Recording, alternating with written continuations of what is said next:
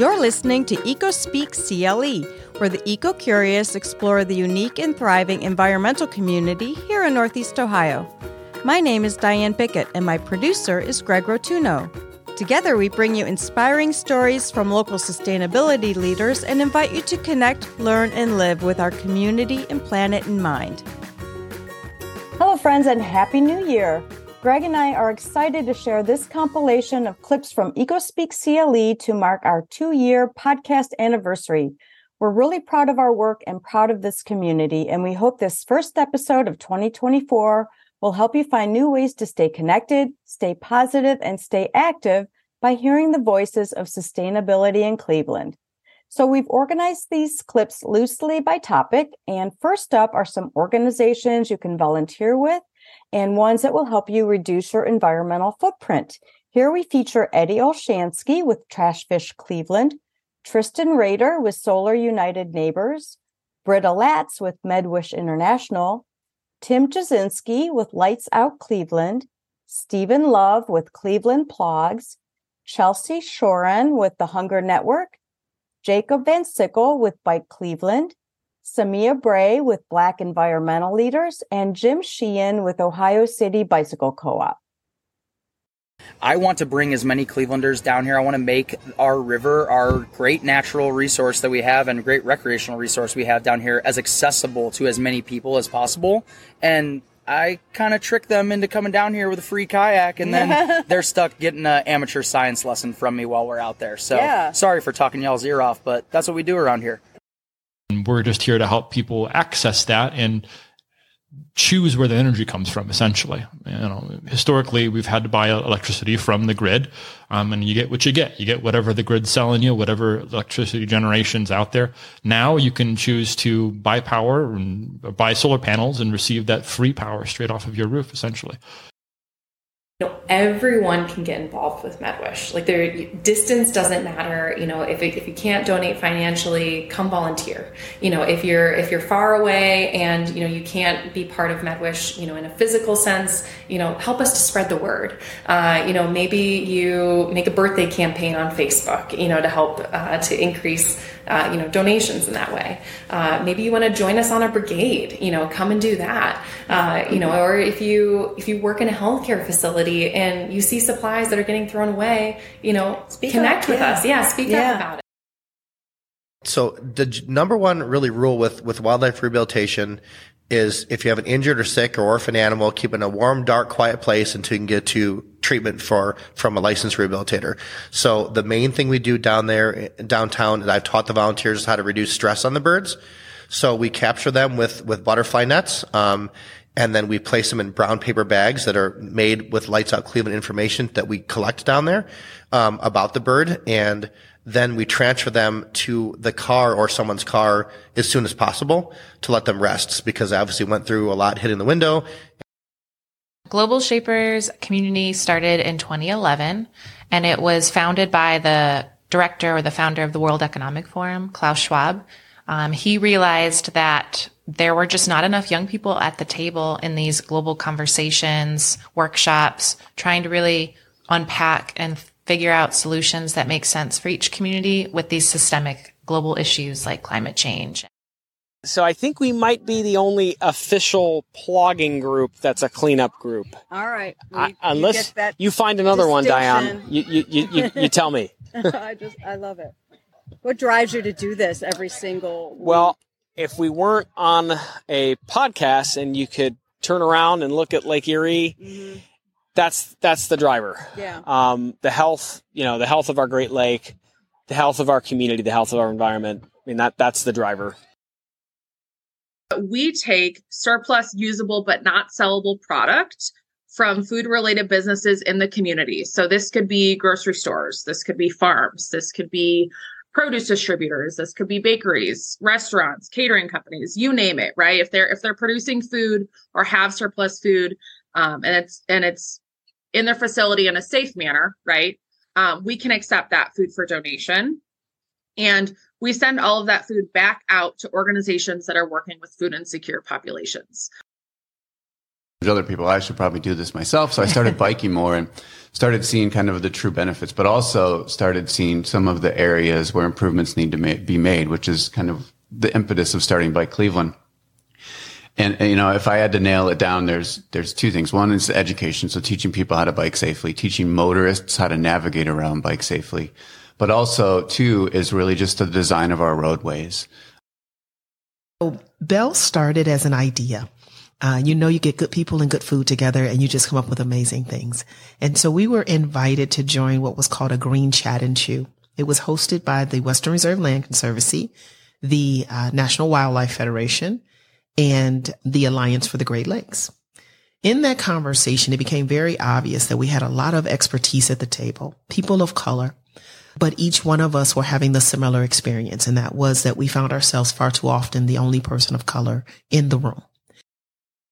The time that you spend on a bike is probably the most impact that you could have on climate change by doing nothing except getting to work. Because the more people see people using bikes, because there's just a lot of resistance to that. Cleveland is such a car town, and it still is. And having that just once in a while, seeing a bike, it's like, oh, yeah, people really do that. Thank you so much. Thanks. Next, we have some clips from our waste reduction and recycling episodes featuring Alyssa Yoder with Ohio Sierra Club, Mike Sandoval with Evergreen Recycling, Ren Brumfield with Cleveland Recycles, and Nina Savastano on the Brooklyn Cart Tagging Program. Plastic Free July campaign. It's hosted by the Plastic Free Coalition, and they began this campaign in 2011. And it's a pledge that millions of people all around the world, each year, they take it during the month of July with the goal of reducing plastic waste in their own life. So looking at Clyde, we'll have the bales come in. We have a bale breaker. We singulate the bottles up front.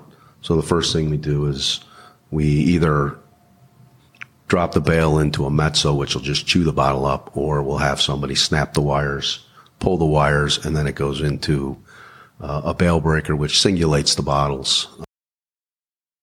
It's really just basic recycling. It's going to be what it should have been the first time.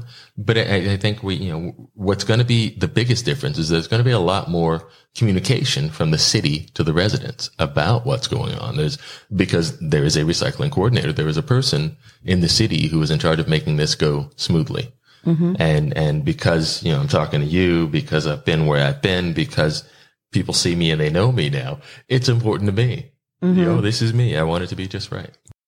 What was on the Oops tag? So the tags had on the front, it was all the things that could have been wrong in the bin. So whatever we saw, we would check that it was wrong. We would circle or write specific items. And then on the back, it had everything that was recyclable. Some of our most popular episodes had to do with organic and regenerative agriculture. Here we feature Nathan Rutz with Till Soil, Denzel St. Clair with the Cuyahoga County Beekeepers Association, Emily Peck with Frayed Knot Farm, Patrick Kearns with Ohio City Farm, Jess Bokey with Rust Belt Fiber Shed, and Dan Brown with Rust Belt Riders. The deeper your soil is with organic matter, the more carbon's in it. And there's the added benefit of you have better water infiltration, you have better water holding, and you still have better porosity, so you have better airflow through the soil, which actually also increases the amount of nitrogen fixation that can happen in the soil, so you can fertilize less. All sorts of, it's a virtuous cycle. If we didn't have beekeepers, and this is important for everybody to know, if we did not have beekeepers, we would not have honeybees today. So a feral colony of bees just does not exist. It may exist for a short period of time, but by short period, I mean maybe a beekeeping season. But at the end of that season, at some point, it's going to succumb to the mite. And the mites will kill every colony of bees in the entire state of Ohio. It's really delicate and beautiful, and also is tough too. And I think that kind of embodies me, where I think I'm a kind person and can grow beautiful flowers, but also like it's really, really, really hard to be a farmer. Because of that history of the land, we didn't have to, go through an expensive or extensive process to remediate the soil. It was pretty good to go. Mm-hmm. And so they brought out, and there was this amazing picture that was on the front cover of the Plain Dealer back in the day.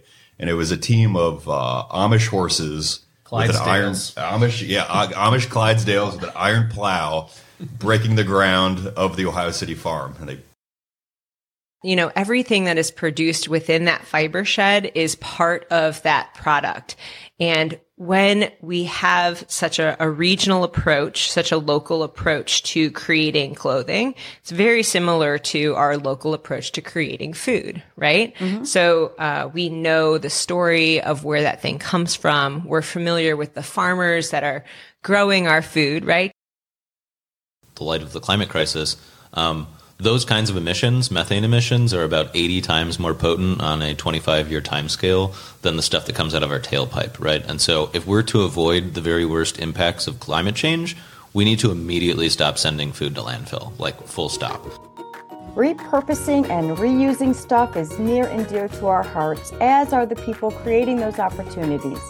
Next, we hear from Nicole McGee from Upcycle Part Shop, Jessica Davis from Rebuilders Exchange, Debbie Eastburn with Humboldt Design Cleveland, Matt Walters with Cuyahoga Recycles, and Kathleen Colin with KC Media Partners.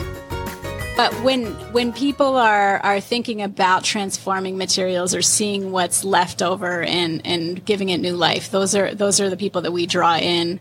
And I think many artists are inherently resourceful because materials are all around us. And also you want to explore new materials without necessarily incurring cost. So this model is not by any sense unique. In fact, it's not even unique to creative people or artists. Our grandparents were resourceful in reusing, mm-hmm. and their grandparents certainly were. So, it's just sort of bringing it all together. We are creating like a possibility of wealth building. So we're creating places where people can make money or an economy. And for Habitat, and there's a lot of great reuse stores that are nonprofits. However, it doesn't create an economy. And from my experience, what I've seen happen is that people need to be maybe mission driven to divert waste, but it doesn't really compensate the people who are moving the materials or incentivize them to make a living. We do what we call intentional design. So our process is 3 days. We go in on day one. We learn about the person. We spend about an hour to an hour and a half with the recipient. We get to hear their journey. We learn a little bit about them. It's the time we have to really connect with them. We take pictures. We take measurements. We find out what colors they like, what the kids are into, all of that good stuff. And then we come back to our giant warehouse. And really, this is where the magic happens. People have not had the opportunity to learn how to perform simple repairs on their household items. It's just more convenient. So they feel like it's more convenient to dispose of that item and buy a new one if it's broken. Mm-hmm. Whereas, there can be some relatively simple repairs that they can do at home that it saves them money and it keeps that item out of the landfill. So the idea behind the repair workshops is to pair somebody who has a broken item with someone who has some repair know-how to teach them the skills they need to repair that stuff. I will always be writing about something. It's just what I do and who I am. And I think I'll always be selling on the secondary market because that is so interesting too. And I just like to imagine the lives these items have had before and make up stories about them. So, both suit me. So yeah, I'll just continue doing what I do. And my eBay store is at cestparfait.love, which means it's perfect love in French. Protecting our Great Lakes and our drinking water source, Lake Erie, is serious work, and here we feature Jill Bartolotta with Ohio Sea Grant, Aaron Huber-Rosen with Drink Local Drink Tap, Alex Margavages with Cleveland Water, Max Herzog with Cleveland Water Alliance. What is a risk plastic pollution poses to wildlife in the Great Lakes? exposure to toxic chemicals when ingested, loss of nutrition from ingestion instead of a natural food source, entanglement, or all of the above. It's all of the above. Yes. Whenever they give you all of the above, it's always all of the above. The curriculum specifically is about exploring your eco and water footprint. We've heard a lot about our climate footprint and things like that, but no one really is talking about the water footprint. So we cover that. We cover water equity issues. So this is the human right to water. Mm-hmm. And both locally and globally, we have a huge crisis on our hands.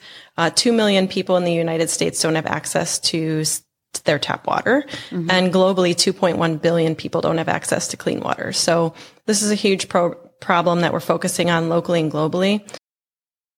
Every 5 feet down, we measure temperature and dissolved oxygen level to give us a sense 3-dimensionally of what's going on in Lake Erie with the oxygen levels so that we have some advanced warning of what may be to expect. Is this going to be a difficult summer or an easier one to worry about? Since then, for about 2 years now, we have added 2 more buoys, one at the near the Nottingham plant in Collinwood and the other near our Crown plant near Westlake, such that all 4 of our intakes now have a water quality buoy near them. We want to unlock the potential of the smart lake to serve a whole wide range of stakeholders. And that could be folks trying to use the data to advocate for increased investment in conservation, changes in legislation. It could be folks that are interested in just knowing, what's the quality of water at my beach right now, or what's the wave height out on the lake where I'm thinking about going to recreate. And one of the things that we are really focused on is trying to unlock the potential of the data for folks in research, as well as folks in sort of the entrepreneurial innovation space. Next, we hear from those green entrepreneurs that are demonstrating that people, planet, and profit can go hand in hand. Featuring Rachel Regula with Little Spark Refill Shop, Pat Conway with Great Lakes Brewing Company, Alec McLennan with Good Natured Organic Lawn Care, Aaron Jacobson with Fan Clothing, and Joe Rohan and Jing Lyon with Bright Energy Innovators. In the middle of COVID, I was like, do we have a refill shop yet? Like, it kind of like left my mind and came back. And we did it. And I was at a point, which I think a lot of people were, where they're like, what makes me happy? We're stuck in our houses. Like, we have a lot of thinking to do during shutdown. And I was like, I don't want to live this life anymore. I want to open a refill shop. That's what makes me happy. And I'm still fulfilling my goal of like making a difference in someone's life. Said, well, maybe this is a great spot for an urban farm, and so we collaborated. And that's the good word on that whole project was collaboration between us and Ohio City Inc. and the guys who were doing the refugee response stuff. And we didn't know it at the time, but I guess it was the largest urban farm in the country. Our approach is mostly focused on how can we improve the health of the things that we want to encourage. So grass is a pretty aggressive plant. If you can give it the right conditions, mow it correctly, feed the soil so you have a nice healthy soil for it to grow in. If you can give it what it likes, then it will kind of crowd out a good amount of other plants. We're only working with materials that aren't going to have environmental consequences or burden my grandchildren after we're done making and selling those clothes. Mm-hmm. So that means not working with polyester and finding ways to recycle and reuse scraps from our production process rather than throwing that in the garbage. There's 2 sides of the equation. There's the sustainability side, but there's also just job creation, new businesses in Ohio, utilizing space for sustainable energy products instead of, kind of getting rid of the old Rust Belt mentality and replacing it with sustainable industries. Having an anchor in Voltage Valley and with all of the partnerships and other organizations in the area from Foxconn to Ultium to Lordstown Motors is great, but it's bringing energy technologies from Voltage Valley to the rest of the state and to the rest of the globe.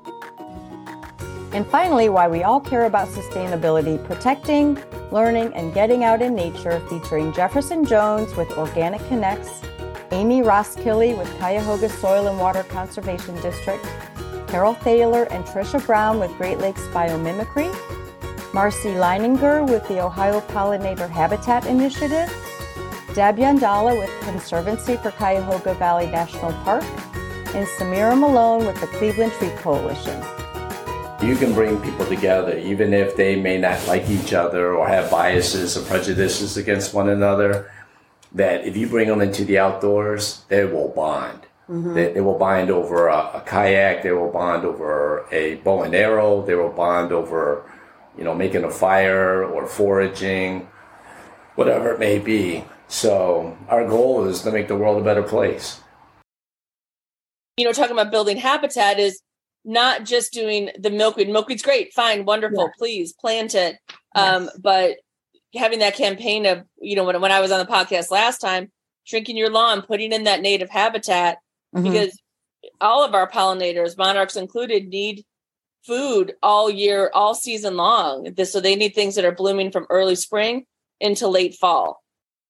Biomimicry is innovation inspired by nature. So a lot of times we look at how to invent something new, you jump right to the engineering, and you miss a whole world of answers that are around us in nature. Okay. And Tricia, how would you describe biomimicry? Really the same way. It's a process. It's a different way of looking at something. And so we have found through the professional education, the things that we've done with companies, that once they understand what biomimicry is and can do, there's really no going back. It can't be just about monarchs. Mm-hmm. The monarch is what got us here. Mm-hmm. But the monarch, if you look at it as sort of like a guardian angel of other pollinators and wildlife, what a great opportunity we have to have such a charismatic, beautiful species that needs our help so desperately. Mm-hmm. And we can do good things for monarchs. And by doing good things for monarchs, we're helping other species that live under the same house. It's beautiful property. We're retaining acreage right on the river so that we can move a little faster than the park can in terms of getting some resources there for the public. It's park building in some ways where, we're trying to bring in voices who maybe historically haven't been engaged in park building and park design. And it's really quite an exciting thing. And I'll say the other thing I really feel good about this with the work that the community did to protect this land is this is key habitat that really connects the park east and west. Humans and the native ecosystem and nature should not be divorced from one another. So when they are, we get to see some of these disproportionate impacts that we've seen throughout the decades. And so one of the things that's really exciting about this work is that not only are we able to increase tree canopy for the benefits that it brings the environment, but it really is an act of healing and restoration, both for people, place, and the environment. We hope you've enjoyed this episode of EcoSpeak CLE. You can find our full catalog of episodes on Spotify, Apple Podcasts, or wherever you get your podcasts. New episodes are available the first and third Tuesday of each month. Please follow EcoSpeak CLE on Facebook and Instagram and become part of the conversation. If you would like to send us feedback and suggestions, or if you'd like to become a sponsor of EcoSpeak CLE, you can email us at hello@ecospeakcle.com. Stay tuned for more important and inspiring stories to come.